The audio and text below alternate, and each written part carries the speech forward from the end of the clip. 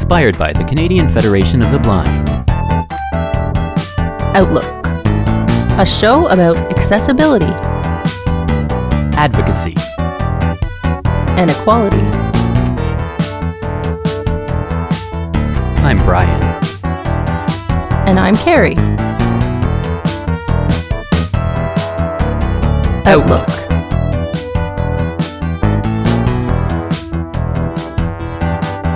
On Radio Western. You are listening to Outlook on Monday morning. Good morning, Brian. Good morning, Carrie. How are you doing today? We're still recording in advance, but this is a second show of April and second show in our Blind Siblings Month. So we wanted to do this series, as Brian, as listeners of the show regularly will know, Brian and I are siblings. And so we found a few other sibling pairs, and we're going to introduce you to them in the month of April. Quickly first, I'm going to mention that the Canadian Federation of the Blind Convention is the 30th to May 2nd, and you can go to cfb.ca for more information and sign up and find out what we're going to be getting up to that weekend, and it should be a lot of fun. But you are listening to Outlook on 94.9 Radio Western, and today our sibling pair are coming from Texas. Zoe and Jessica Espinoza. Hi, guys. Thanks for coming on. Thanks for having us. Hello. Yeah, thanks so much. Our first guests from Texas on the show, so we're always looking to expand and get as many areas and new places as possible. So. Yeah, I've been in Texas, but just in the airport in Houston. We're happy to be here. Everything you've heard about Texas is probably true. Or worse.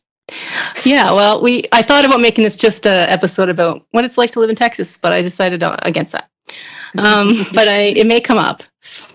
So yeah, what's it like in Texas these days? Weather, COVID, whatever you want to. It's hot as hell. Oh. No, in all honesty, Texas is interesting when it comes to seasons. We don't really have summer, spring, fall, and winter traditionally. We have summer and then mild summer and then sometimes obscene cold and then back to summer. Yeah, I mean, as we know, in the news just a couple of months ago, there was some extreme weather there. How did you guys fare through that? Jessica, how was that for you guys? So we were very fortunate. We lost power, but we kept water, which is great. And we got power back occasionally. So lucky really, you. Like it was more like what'd you call them? Like a blackout, but with little moments where it would come back on for 20 minutes and then it would go away for 2 days. And then it would come back for 20 minutes and then go away for 2 days. So that was our snowpocalypse, but we did get to share water with the neighbors, which was great. A lot of our neighbors lost water. So my husband drives a 4-wheel drive Jeep, and I've never been more grateful for that. Normally I make fun of him, but I've never been more grateful for that because he drove water all over the neighborhood in knee-deep snow. So pretty impressive. But I'm more than grateful to never do that again. Oh yeah, I would like to never have that happen again. My spouse and I lost water and heat and power for the duration of the week. And after a couple days, we were just like, we can't do it. And so we went to go stay with my parents, with me and Jessica's parents, and just kind of had a little family get together for me, my wife, and then, our folks. And it was actually kind of nice, like for the last 3 days before our power finally came back. And even then our water didn't come back for a while later. But, it was really nice because we got to go back and reconnect with the folks and just spend some time with them after it had been, over a year, or it'd been like a year since we had done anything together since, COVID and such. And so it was really nice to eat with them and hang out with them. And we watched movies. We watched some of our favorite films, and, we watched Mulan and some other fun movies that we like. And it was really nice. So, it was rough and it was really hard dealing with the snow and the winter and the property, issues with the freezing and the water and power loss. But, the family togetherness and then the community togetherness of like our neighbors bringing us water and things like that, it had its upsides of bringing the community together and families together in fun ways. And that's kind of the type of thing that you always hope from a dire situation like that or whatever, that's something, it can bring people together. And exactly, you want people to be brought together that way. As we've noticed with the pandemic and stuff, it doesn't always bring everyone together, but hopefully it does not to some so people. much. So yeah, exactly, and I think it depends on it depends heavily on the nature of the people involved. I think is a factor of like how like families that care about each other and things like that versus bitter political rivals and so on and so forth. Absolutely. So I don't, like I said, know much about Texas. Jessica, where do you and your husband live in relation to Zoe and her spouse and your parents? So we live in the same city. Zoe lives in South Austin and I live North Austin. So we're about 25 minutes away from each other, which is great. Of course, it's felt like 2,500 miles since the pandemic, but we're on the road to vaccination. So fingers crossed we'll be hanging out soon. And then our parents live a little bit further out. They just bought a house a little bit further out in the hill country in a little town called Driftwood. Which is about, what would you say, Zoe, like 50 minutes to an hour? From where we are? From where we are. From where I am, it's about an hour. From where you are, it'd be about an hour. So yeah, for me, it's a little closer to like 30 to 45 minutes, pending how bad traffic is. So we're a local family, and in Texas, that's pretty close together. Like all things considered, like driving. It's like borrow a cup of sugar close. Yeah, that's pretty common for us. Like we're used to distances being a little bigger than they are for people in other states because Texas is one of the bigger ones. Right. So both of you grew up not in Austin though, as when you were children growing up. Kind of. We were born in Austin and then moved just outside of it to a little town called Buda, and we grew up there. Which Buda's not so little anymore. They've got a hot yoga studio now. They've got a farmer's market. Movie theater. Yeah, I think that's every. They're really trying. Every small area, town, or city, you think you grow up and it's like, oh, this is such a small place, and then it's the same with us with Woodstock. I think where Carrie lives right now. It's back in the day. And then you keep going. You move away and you come back to visit, and you're like, wow, it's getting bigger and bigger and bigger. Is this even the same place? So yeah. I feel like one day, Jessica, you and I are going to come back to Buda, and there's going to be like a mall on Main Street where like the Buda grocery used to be, or something. Like it just. There better not be. I'll cry a little on the inside if there is, but I do see. Well, I'll cry and then I'll see if they have a Forever 21. But I will cry. Oh wow!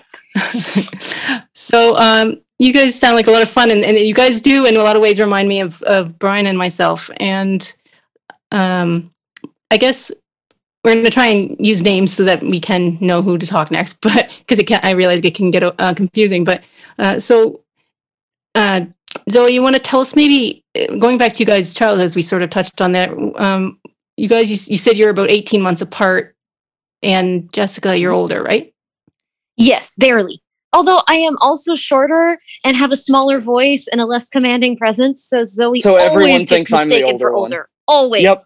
Everyone thinks I'm the older sibling whenever we're together. It's pretty funny because she is smaller than me in like every way possible. I think, Carrie, some people have thought you were younger than me, maybe. I'm not sure. I think so. I think so, yeah. I assumed based on the voices. I'm not a big guy. I'm actually really scrawny, but yeah, my voice is definitely... I assume that based on the voice, too. No, I'm kidding. Yeah, we all think we can kind of guess. We start, after all these years with blindness and stuff, you think you can maybe sort of guess those sort of details sometimes when you listen to somebody, but... It's true. You really can, though. Like, you really do start to feel like you get this sense of like, what is this person's like height or build a little bit just based on their voice and things like that. And I'll admit, I'll be the first to admit, I'm judgy. I'm a little judgy when it comes to voices. Pandemic has made you snobby because all you can hear is voices in the Zoom now. So- I know, right? Yeah, exactly. I like, yeah, exactly. I have lofty voice standards, yo. Yeah. Well, I kind of do too. Right? Yeah. So Zoe, what was your condition when you guys were born? Like, I mean, Jessica, I guess, is older, but when did your parents sort of notice things? And the fact that it's two siblings who are blind, it's more unique than. It is. You're absolutely right. And it's kind of funny. Our condition, LCA, or Leber's congenital amaurosis, it's a retinal condition. I think it was noticed pretty quickly in terms of like they noticed there was something not right, but they had a really hard time figuring out what it was for a long time. They thought it was optic nerve related, and honestly, even we did for the longest time until and they just called it an optic nerve thing and said we couldn't really do anything about it.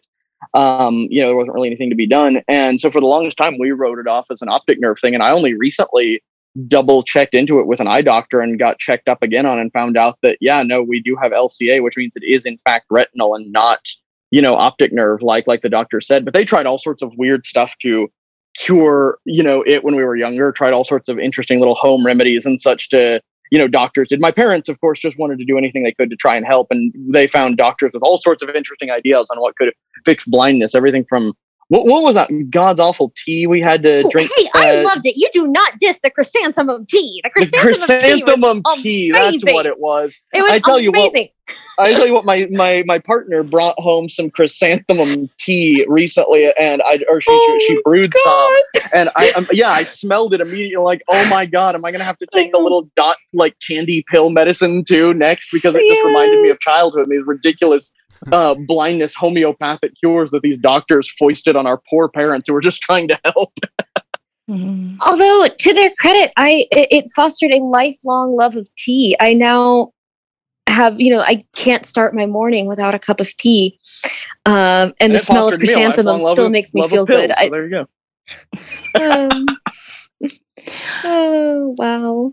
Yeah, and I knew you loved tea, Jessica, because I've followed you guys. We've been friends on Facebook for quite a while, and I was trying to think the other day about how that even started and like where I. It was a while back. In NaNoWriMo, in the group, in NaNoWriMo Facebook group. That's where I met you. Really? Huh. Yes. I blocked that out. Yep, and I met you through Jessica because when I was working on my book, she connected me with you for like interviewing stuff. Yeah, that I remember. Yep. So that's how I know you is through Jessica, actually. Mm-hmm. Yeah, and Carrie's been the one who's always told me about you guys, and it's so great that we finally connecting here and that's cool. So, I don't want to creep on you, but your voice sounds exactly like I thought it would, Carrie. Like you sound exactly like I think you would. Wow. Yeah, she does, doesn't she? Though. Speaking of voices, yeah. Yeah. No, I kind of I totally get what you mean. When I heard her, I was like, oh, that's got to be Carrie. I know that's definitely of the two. Well, I mean, I heard two people. One was a dude. So I'm like, okay, that's probably not Carrie, but 50-50. Yeah. But yeah, no, it definitely, when I heard Carrie, I was like, yeah, that definitely sounds like I imagined Carrie would. Interesting. I like that. Quiet and thoughtful. I imagine her as a contemplative person. And she has this thoughtful manner about her voice. It's like, it's not overbearing and loud, but you can tell she picks her words carefully. Right. Yeah, I have headaches. I do, yes, but I get headaches. So the idea of always talking really loud just sounds like so. Exhausting. So we won't be inviting her to Christmas dinner. Yeah, basically never meet our family then because it's loud. We are my family, me and Jessica's family. We're from Mexico originally, and of all this, I don't know how much this like humor will scan for Canadian audiences, but of all these stereotypes that there are in Texas about big, loud Mexican families and parties, our family breaks exactly none of those stereotypes. Yeah, they're all true. Insane and loud and crazy, and it's awesome, and we love it. But yeah, that would probably be a headache nightmare for you. Well, once our family gets together, we can get pretty loud too, especially when we're in our parents' condo thing that's all echoey.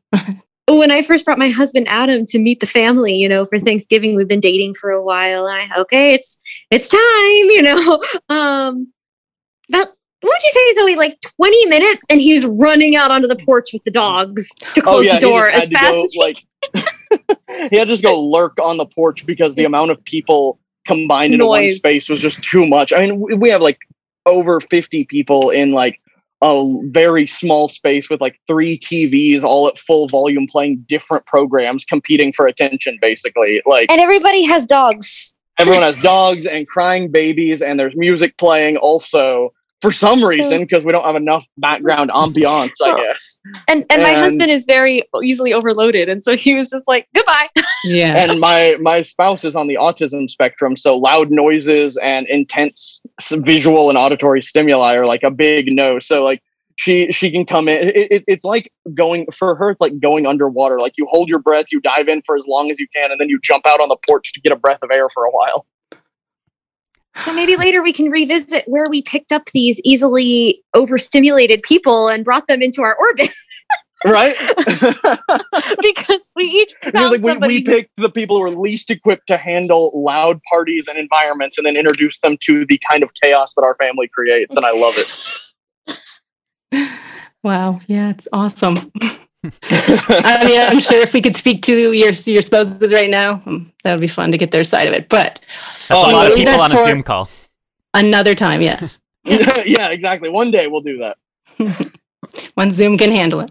So we were talking a little bit about your growing up and past. So perhaps Jessica, could you talk a little bit more about your childhoods growing up and what your family was like? Whether both of you have any other siblings? Just a little bit about growing up and what that was like. Well, I'm fairly sure that if we had another sibling, they would have had some kind of like radioactive spider powers because we are statistical anomalies. When they found out that I had our visual condition, they said, oh, well, this is, whatever, but there's no statistical way that your second child will have it. So just, don't worry about it. It'll be fine. Well, here comes Zoe. Same condition. I won the crap lottery. So I'm thoroughly convinced that if my parents had tried for a third sibling, that they would have come out, I don't know, shooting webs or tall buildings in a single bound, that kind of thing. So it's just us two. And like Zoe said, for the longest time, that our condition was sort of labeled with a misnomer of sort of a catch-all phrase of optic nerve disorder. That covers a multitude of sins. There's a lot of optic nerve disorders. And it usually turned out it wasn't even optic nerve related. Yeah, it's usually an ophthalmological slang for I haven't got a clue. So it wasn't until Zoe reached out to her eye doctor, and then I went to I got at my work. I worked for a center training people who are blind, sort of like an NFB center, but we're not NFB affiliated. And I went and got genetically tested. It was like, oh yeah, you totally have Leber's congenital amaurosis. Okay, well, good to know.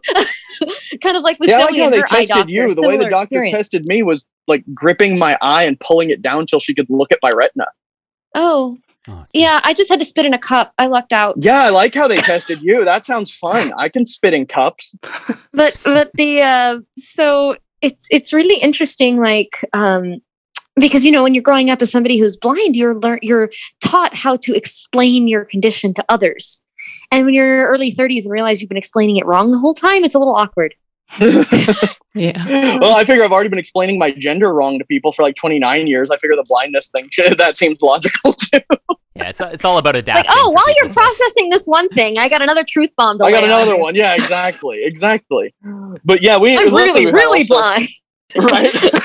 But we have luckily have super supportive family. It's us and our mom and dad, and then of course we have a big extended family, but they're also they've always been super supportive of us, and they always made sure that we got into school and were in had like Braille and resources available to us to ensure that we could make sure that we were ahead of the game, versus the other students, because it's, how it is when you're disabled, like sometimes you have to be ahead of the game to seem like you're, even just caught up with the pack sometimes, just the way people look at you. And so Jessica and I were both really avid, readers and things like that pretty early on, because both of our parents just really encouraged education and things like that. So that was always a big priority for us. But I think are very lucky and have had like super supportive family when it comes to how they dealt with our blindness, rather than like sheltering us or keeping us away from things or whatever. They're like, no, we just need to get you out there more and harder so you're more used to it, basically, which was a good approach.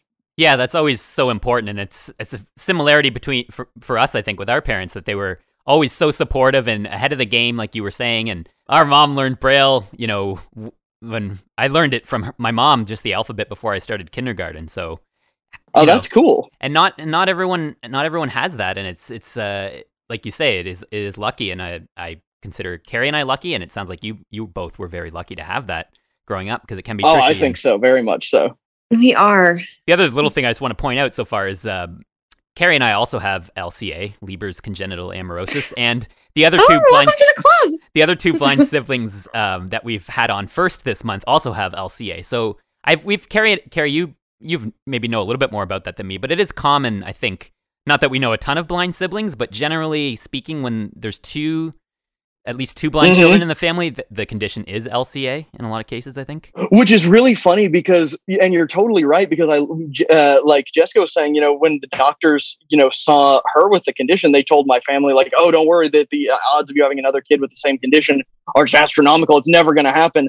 And then, I happened. And so we were, later on, I was looking into this, and my partner, Kelsey, she looked into this and looked at the stats. And yeah, the stats for a second child having LCA after a first has it are really high. Like it's I think it was like less than 1 in 4. It was a really reasonable chance of it happening.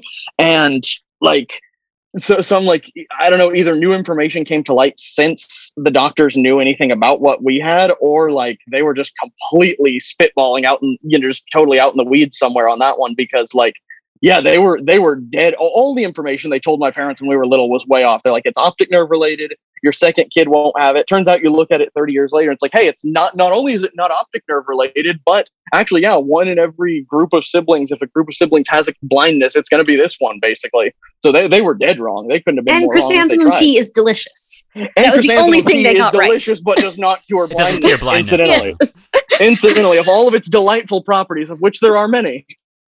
It doesn't cure blindness, but every time I hear it, I love it because I think of Anne of Green Gables.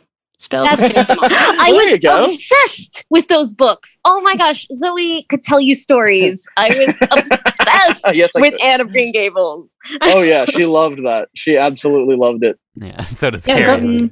I do. Growing up in Canada, I used to think that it was just sort of locked in Canada that no one else knew, and then I found out the Japanese love Anne Green Gables. They come on these pilgrimages to PEI to see. No way. So that's kind of like how people go to see. They go to have the what's it called, the Grand Hotel, and go visit it for a movie, and they have a movie night and everything for that one movie.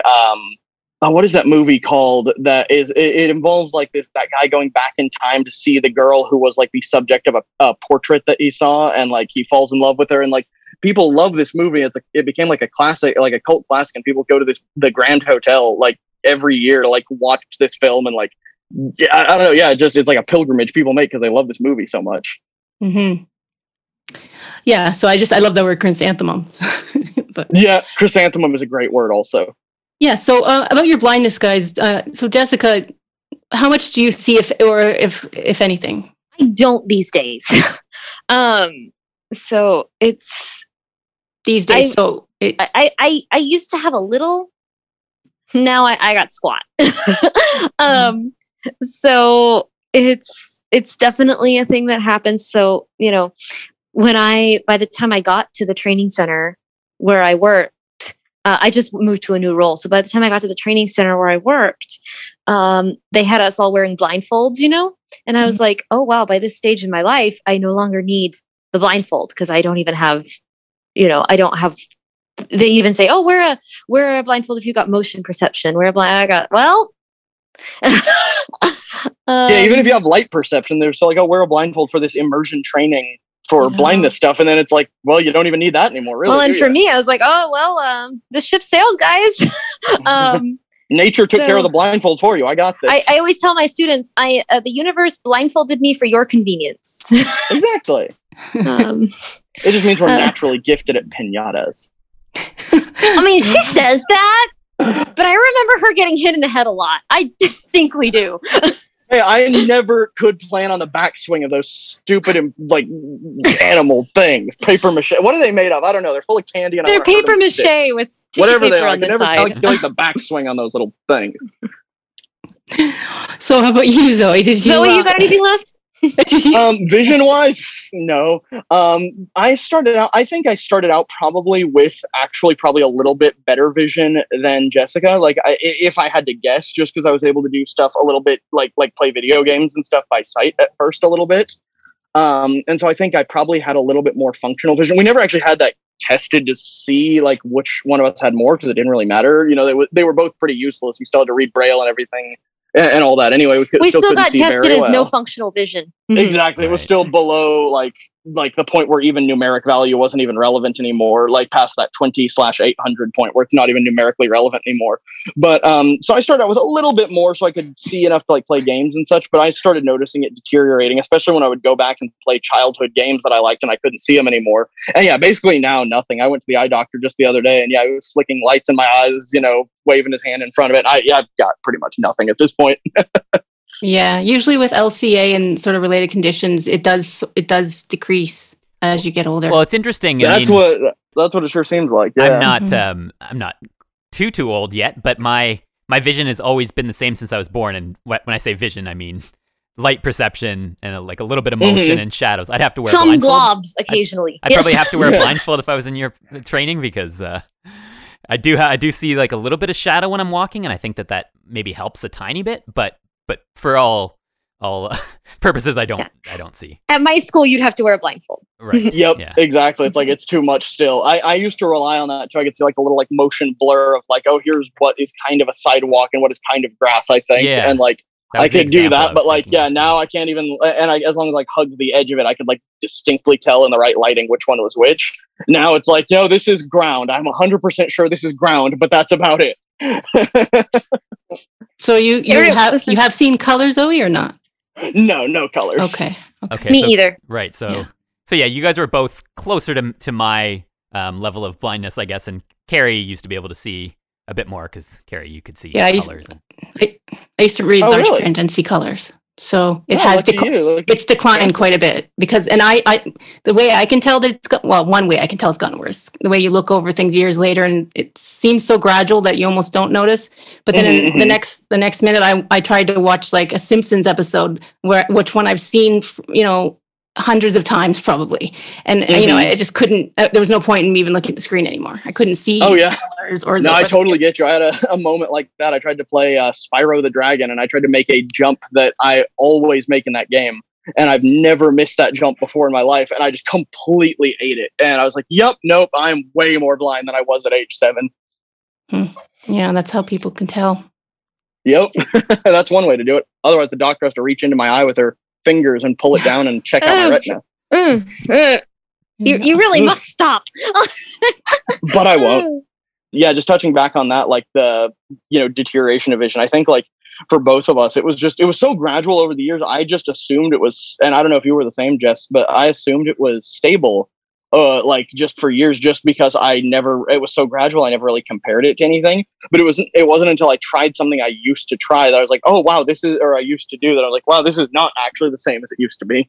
Mm-hmm. So for me, I had so little that until so little became nothing, it was, it didn't really, how do I put this? It didn't really crash for me the way that people say it does, because there was just so little anyway. Right. Yeah. If you were really young when that kind of happened, because for me, I've lived, 34 years now with this amount of vision. So I think it would be an interesting adjustment for me if I were to lose it, and I'm hoping it doesn't happen, but. Yeah, if you lose it from stable to nothing, I think that would be a lot more jarring than like the gradual decline we both had, where it was like so slow we didn't notice till it was gone. I think I prefer the way we lost it, honestly. You're listening to Outlook here today on Radio Western. We're speaking with Zoe and Jessica Espinoza from Texas, two blind siblings, on our Siblings Month specials, and we're going to take a quick break for some promos, and we'll be right back. Welcome back. You're listening to Outlook on 94.9 Radio Western or on podcast services. And we are speaking today for our Sibling Series Month with Jessica and Zoe Espinoza, two siblings from Texas. And we've talked about a lot in the first half hour, but let's see what else we can get into here. So we were talking before about when we first met or connected, I guess, never met in person.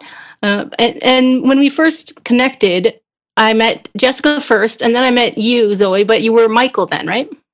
That's correct, yes. So we want to try and talk more about all the different intersectionalities and things on this show. And we haven't really talked about this one that much.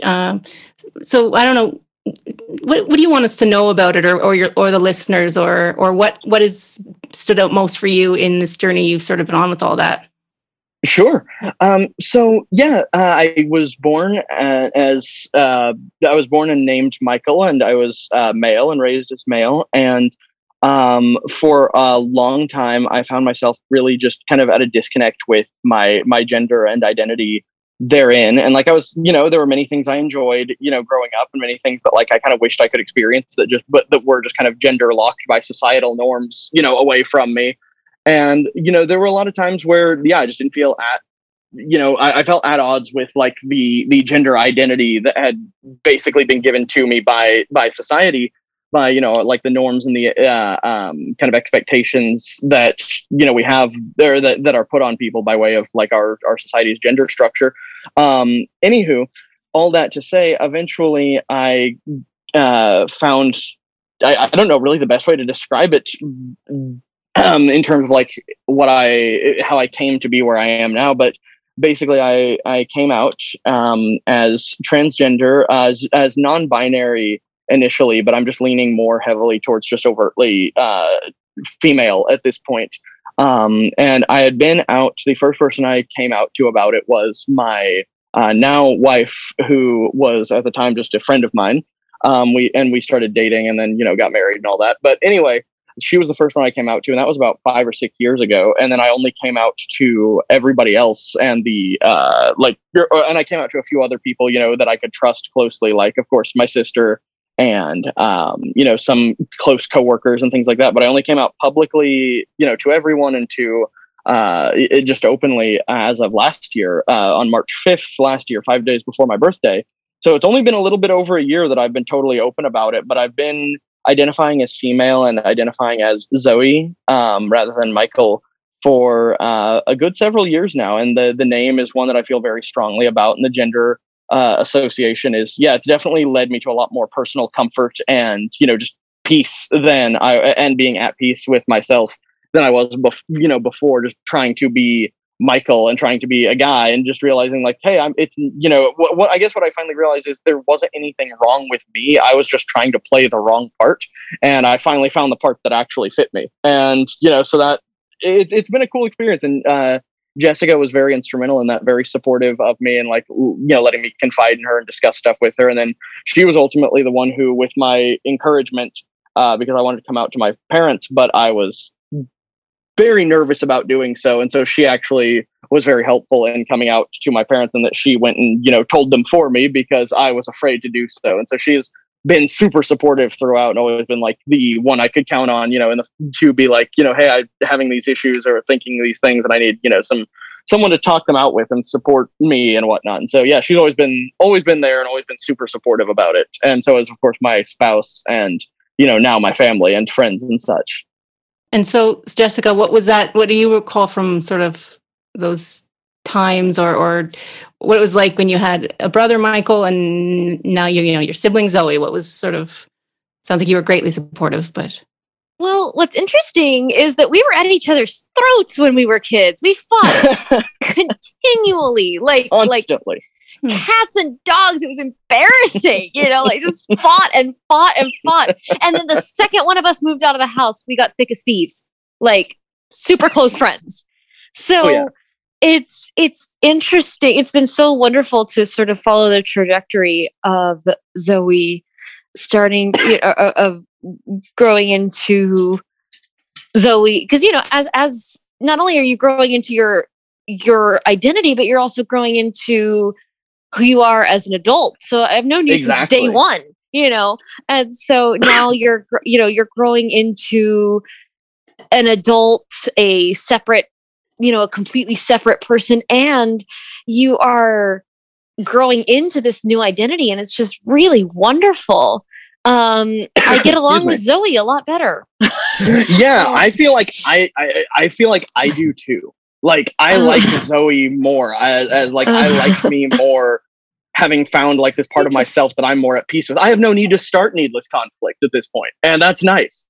And like it's great. But like, yeah, like we always stuck up for each other and like would look out for each other growing up. But like, yeah, we were like the siblings, like no one messes with my sibling but me. But like, oh my God, we were very typical siblings. Like, yeah, exactly. But we got so close. Like when she left for college, and then when I came out to her and like all that, and we knew we had things we could share with each other that we could always trust each other with and talk to each other about. And I think that was so good for us. And also one thing I think is just really great is that we've always referred to each other as, I don't know why it's stuck, but like we always call each other our sibling, like rather than saying brother, sister, whatever, we always seem to say sibling. And so like when I came out as Zoe and identify as female, she didn't have to really get used to saying sister instead of brother or anything like that, because we still just say sibling. Like we already had a gender neutral term for it that was just hard coded into our vocabulary for some reason.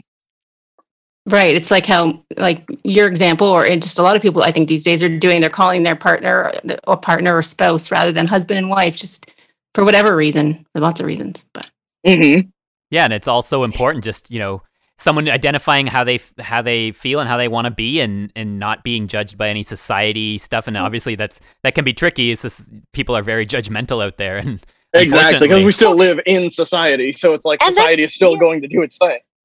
And that's really the big issue. You know, people asked me, they asked my parents, but mostly, you know, they asked me like, was it difficult? And, you know, was it hard? Did you have a hard time adjusting? I was like, no, not with Zoe. Zoe's fine. It's the rest of you people. Right. Like, Yeah. like, Yeah, I have had exactly. a really like, hard time. Other people have the problem. I've had a really hard time like dialing back the clause, you know, the protective. Did you just say that about mine? You know, like it's right. So, and that's not good either. You know, that's not a healthy way to treat someone either. So I've been really trying to like find that balance. If I just want to celebrate and hang out with you, and not constantly be like, hey, that person over there is making weird eyes at you, I'm going to go yell at them, you know? Like, right. Well, I'd rather have the protective sibling than like someone who didn't care or didn't accept, you know, who I was. Like a sibling who's concerned about my well-being is definitely a more favorable companion than one who would be like, oh, I don't want to know my transgender sibling anymore, or some crazy crap like that. You know, like I definitely think that's a better problem to have on our end. yeah. Yeah, and that's the case in all of those situations. Generally, is that it's not being blind or being transgender or whatever it may be. That's the issue. It's the society and people's reactions to it, and just people not being comfortable with it. And that's just because people aren't familiar with it. But that's no excuse. You know, it's interesting to think about for sure. Exactly. And weird segue here, and I promise I'll keep this one brief, but you reminded me in just this whole conversation, have either of you seen the show The Dragon Prince? It's an animated show on Netflix. No, I'm still stuck on Mike Tyson's Solving Mysteries. Yeah. Yes, I love that one. Amazing. Oh, I love that show. I've been meaning to watch that because I know our brother recommended that one, but it's so good. And like Norm Macdonald plays a talking pigeon, and it's legit so funny. But anyway, the reason I bring up Dragon Prince is there's this really beautiful sequence where there's this character who has a pet wolf, and she tells our characters about, our protagonist about a healer on the top of this mountain that they need to go find. So they go and they quest for this healer, and the girl says, when I was little, I saved this wolf, and she had lost her leg in a trap, and my family said we needed to put her down because she'd never be able to run with her pack again, and all of that, because they leave her behind. And so I found this healer, and she gave her a new leg, and all that. So they go and find this healer, but then the healer reveals that she wasn't a healer. She's actually only an illusionist. And she pointed out that like the wolf, she disappears the wolf's leg,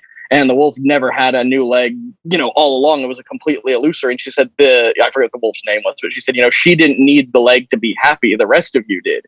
And that always stuck with me after I saw that. It gave me like just a really profound reaction of like, the disability wasn't the problem. The problem was the way other people were handling it and the expectations they set on the wolf, that it would be left behind. The pack wouldn't accept it. It couldn't keep up. It couldn't hunt, etc. Those were the problems. And when they saw it as having a leg, even though it actually didn't still, like, then it was good to go. And they weren't worried about it anymore. But she said, the leg it didn't need it to be happy. Other people needed that.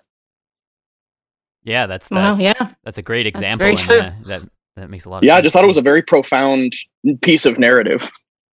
And that's why I love stories, because they have so much of that. Absolutely. And it's made by the same people who did Avatar, The Last Airbender. And so it's really good writing. There's just so much on Netflix. It's just hard to sift through it all. It's choice I know. confusion. Oh my Right? gosh. It's choice paralysis. Kelsey and I just finished Two Broke Girls, and now we're really struggling on what we're going to watch next because I love Two Broke Girls so much. That was Monday nights. Remember in the summer? Yes, every Monday, you and me and Mom and Dad would watch Two Broke Girls, and we'd watch Jeopardy first, and then the news for an hour, and then Two Broke Girls, and then that was our Monday night. Yeah, I saw some Jeopardy posts on I forget whose news feed, one of your Facebook pages, and it made me think of Carrie and I too, because we used to watch Jeopardy a lot growing up, and it was something that we both. Oh yeah, we loved it. We had it on our DVR back when that was still like, you know, the hot new thing to get attached to your cable box, and we would record 2 episodes of Jeopardy every day so we could watch them when we came home from school. I mean, I would think that there was a time, probably at least, when we watched Jeopardy with our family and our parents specifically. But I really don't think we could have ever got my dad to watch Two Broke Girls, and probably not my mom either. Oh man, my mom and dad, they loved it. We'd watch that. My parents and I, and Jessica, we'd watch South Park and Family Guy together. Our family has a fun sense of humor, so we were always pretty good with Nice. they love Two Broke Girls. Like my mom and dad watched it with us from the beginning. Carrie and I did definitely watch South Park a lot, but not with our parents. They weren't huge fans. But Although it's funny, the vulgarity of things never got to us. It was, and Zoe, you might back me up on this. When Audio Describe first started being a thing, and you'd be sitting there with the folks on Audio Describe, and a saucy scene would come on, and you're like, "Oh my god, my mom's 2 feet away." And it's exactly. it to her. It's already awkward enough watching like an R-rated scene in a movie when your parents are in the room. It's worse when you have descriptive audio telling you what the 2 characters are doing on screen, and you're like, "Oh my god!" At least when I was blind and not aware of what was happening, I could pretend this wasn't as uncomfortable as it was. But no, my parents are 2 feet away. You know. And now I know, and I hate it. We need a quick toggle for audio descriptions. Can we please just toggle it off during the love scene, so that way we don't have to know exactly what's happening in excruciating detail?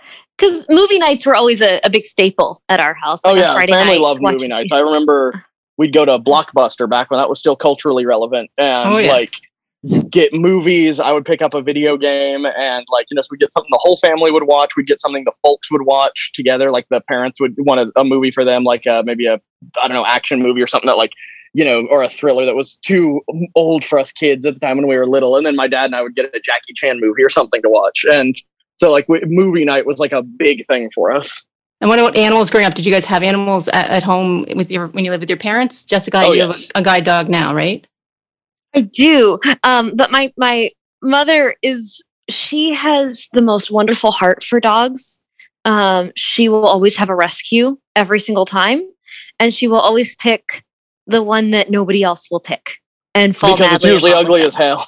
And no, they're not. They're uniquely beautiful. And so we had always teeny tiny little chihuahuas that were really that could fit between both of your cupped hands when they were little bitty, and then they get a little bit bigger, and they fatter. may sit on your lap, but oh my gosh, I think our biggest one was 4 pounds of Chihuahua was our fattest little Chihuahua was still only 4 pounds. But yeah, we grew up with those little guys. 17 years we had them. Mm-hmm. And then we had briefly a black chocolate lab called Chance. He was a sweetheart. He was wonderful, but he got hit by a car. That happened to us a few times with our dogs.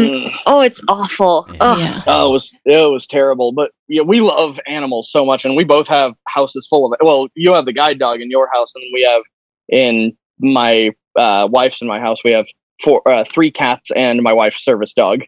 yeah, I was going to ask about other animals because I figured, for us growing up, it was always just dogs. We'd never had cats or anything. So when you were growing up with your parents and stuff, did you have just the dogs or did you have cats or anything else then too? We didn't have cats, but we had. How many birds did you have, Jess? Oh my God! Let's was not it even. Okay, 3 or so 5 birds? Hang on, no, I'm counting the one that got let out. Okay, the one mom let out. The one mom killed with the vacuum by accident. The one mom killed with something else by accident. 6. That's at least we had 3 6 birds. Because we always bought them in pairs so that you could have one too. Yeah, and then mom kept happening all over them, and the birds. Oh no, it happens. No, with one birds. of them got out. It wasn't even her fault, but like one of them escaped, and so we had birds. No, she was really good with pets. My mom helped me reclaim and rescue my gerbils when they escaped on their own. Oh yes. We had So we two kept gerbils, gerbils Jill for a and few Alice. years. They would sneak out and get into the washing machine. That's where they wanted At to go. 2 It wasn't in a.m. the same room. Yeah, Nocturnal. it wasn't in the same room. Wasn't easy to get to. You had to go out of the cage first off, which involved jumping a clear foot, getting through some wire mesh, jumping down 3 feet, scurrying across a room, under a door, down a hallway, around a corner, under another door, behind an appliance, up a small hose, into a duct, and then you're in the damn washing machine as a gerbil, apparently. And that's where they wanted to end up at 2 a.m. consistently. Quite the journey there. Yeah, this was not a once once kind of thing. This was like a once a week kind of This is like a once weekly kind of thing. Yeah. And so there was 2 gerbils for a while, and then I had a fish, had some frogs, turtles. But yeah, 2 white mice for a semester. You did have 2 white mice for a semester. They escaped as bad as my gerbils did. Yes, mice. We were outsmarted by rodents consistently. Constantly. It does not speak to us well. It does not. But they, I was American taking school AP. system. What up? Yeah. Y'all Canadians can make fun of us all the way to the bank. Exactly. But I was taking AP psychology in high school, and my psychology teacher was the sort who didn't like to sugarcoat things. So she informed all of the students that she thought would be soft-hearted that if we did not take the experimental mice home post-haste, she would feed them to her snake. So me, being me, immediately burst into tears, run to my mom, please, can we take the 2 mice home, please? And so that's how we ended up with 2 mice that my mom didn't want. What was great is by the time I got into that class 2 years later, that same psych class, we'd had enough of your mice. And so she's like, I'm going to feed them to my snake. I'm like, can I watch, please?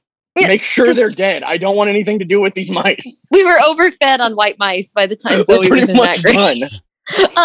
So I'll feed them to my snake if we don't take them home. Oh, gee, promise? Really? of course, Zoe picked up the callousness. I did not. I got none. I have a puddle where my heart should be. Well, I still cry every time I watch Mulan, so I'm not like I can be that way. Like you're not made of stone. But then when like stuff happens and then suddenly I melt, Right, like there are just certain things that hit me. Yeah, exactly. Certain triggers, like certain things. Like every time Mulan sings her little song about how she wants to be someone like good enough for her family, then I just cry immediately. So, but those mice can die. Like that's fine. I don't care.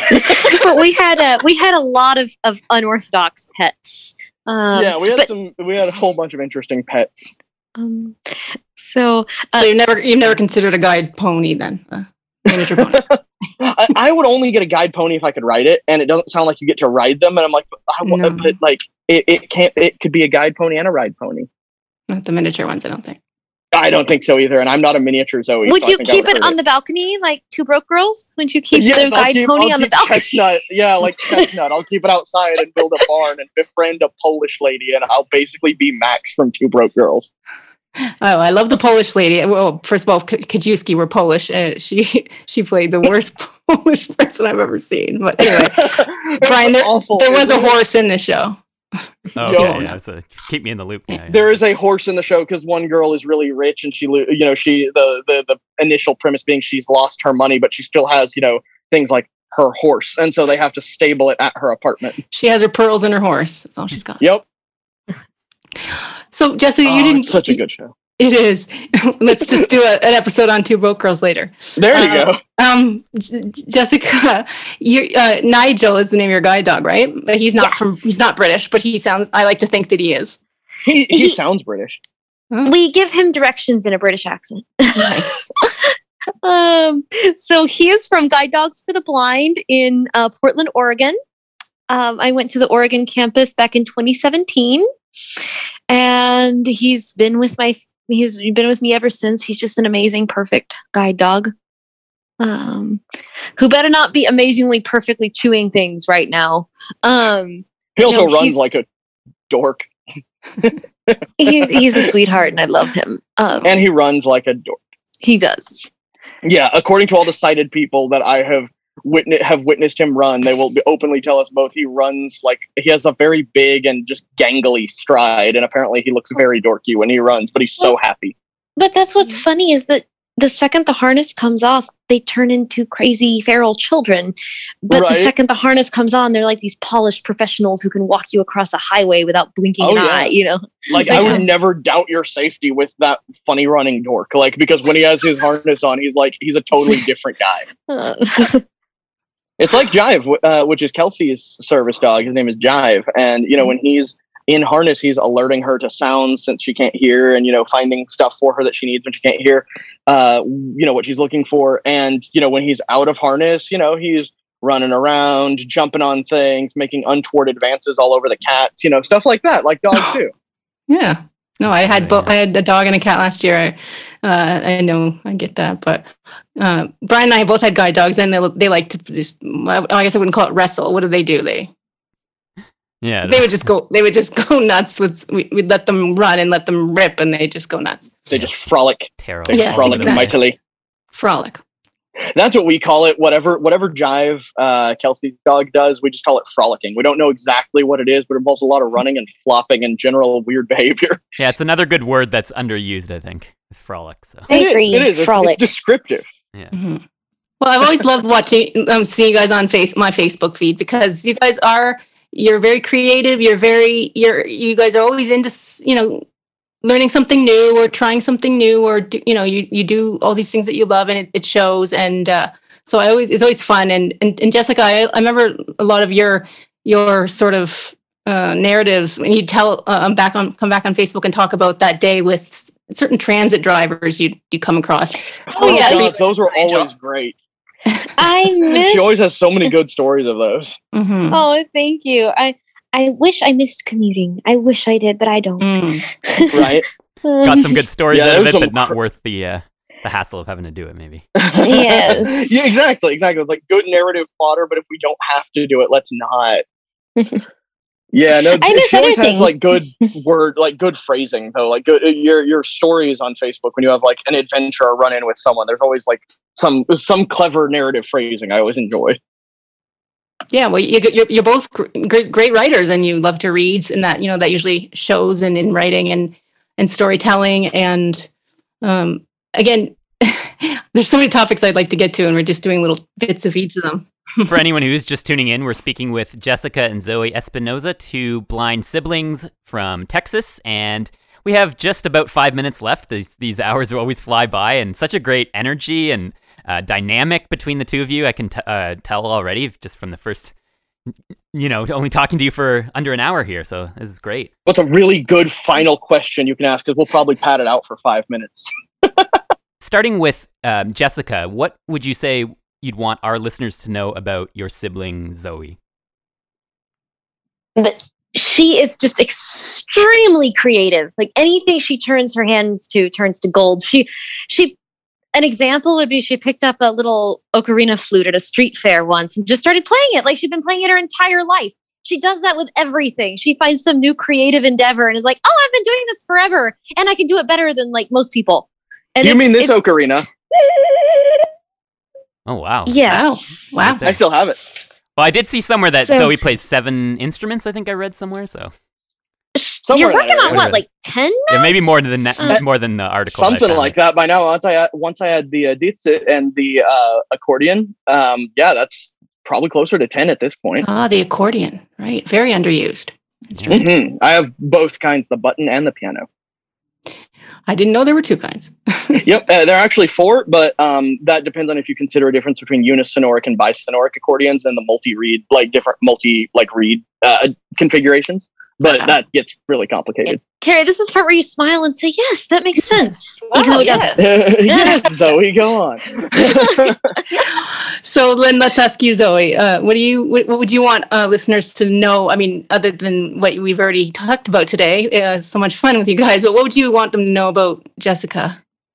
I would say what I would want them to know about Jessica is like, if someone, Jessica is one of these like rare people in the world who, excuse me, Jessica is one of the rare people in the world whose motivations and for her actions are always so genuine and sincere. So like for all the people in the world who would be listening to this, I would say if Jessica's ever doing a nice thing for you, trust that she's doing it because the joy she gets from doing nice things for people is genuinely satisfaction enough. So many people get anxious when people do favors for them or are nice to them or try to help them out or go above and beyond for them. They're like, oh, what does this person get out of it? Or what are they going to want from me later or next?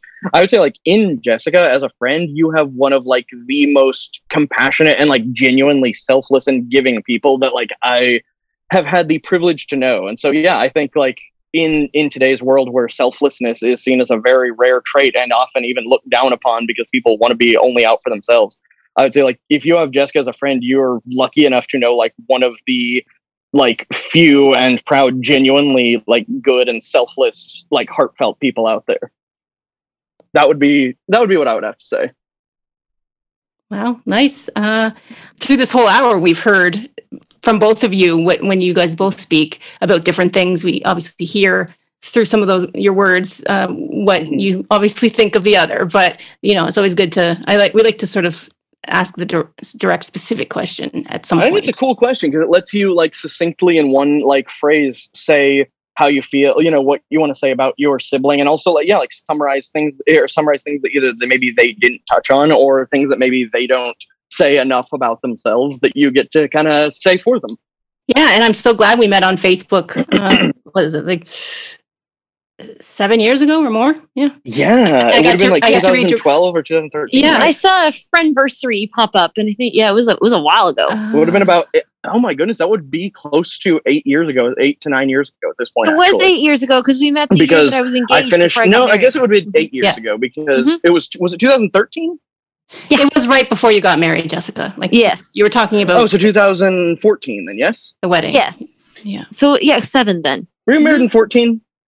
I got married in May of 14, yes. 14. So 7 years. Wow, that's wild. It was always interesting to me because it was like right when a serious long-term relationship ended for me, right when you got married. So it was just such a contrast. Like I remember hearing you talk about your wedding and I was excited for you guys. And you can tell even through Facebook, your family is a very big, supportive, loving family. So I'm sure weddings are quite the fun time. So it was just it was nice a bunch of total strangers showed up. We have no idea. Yeah, it was pretty cool. We had to, my father and uncle and a couple of the groomsmen had to frantically race to H-E-B and get additional cake. Well, I thought about showing up too, but it was a long way to go. So I thought I'd just say some wishes from afar. You would have been welcome. We had additional cake for a reason. There was cake. Nice. Well, if there's cake, I'll probably be there. I'm so happy, Carrie, that you connected with both Jessica and Zoe here, and thanks both of you so much for coming on the show. This has been a lot of fun, and we'd love to have you on again someday. Oh yeah, absolutely. Thanks for having us. Find us on Twitter at OutlookCFB and on Facebook, facebook.com/Outlook on Radio Western.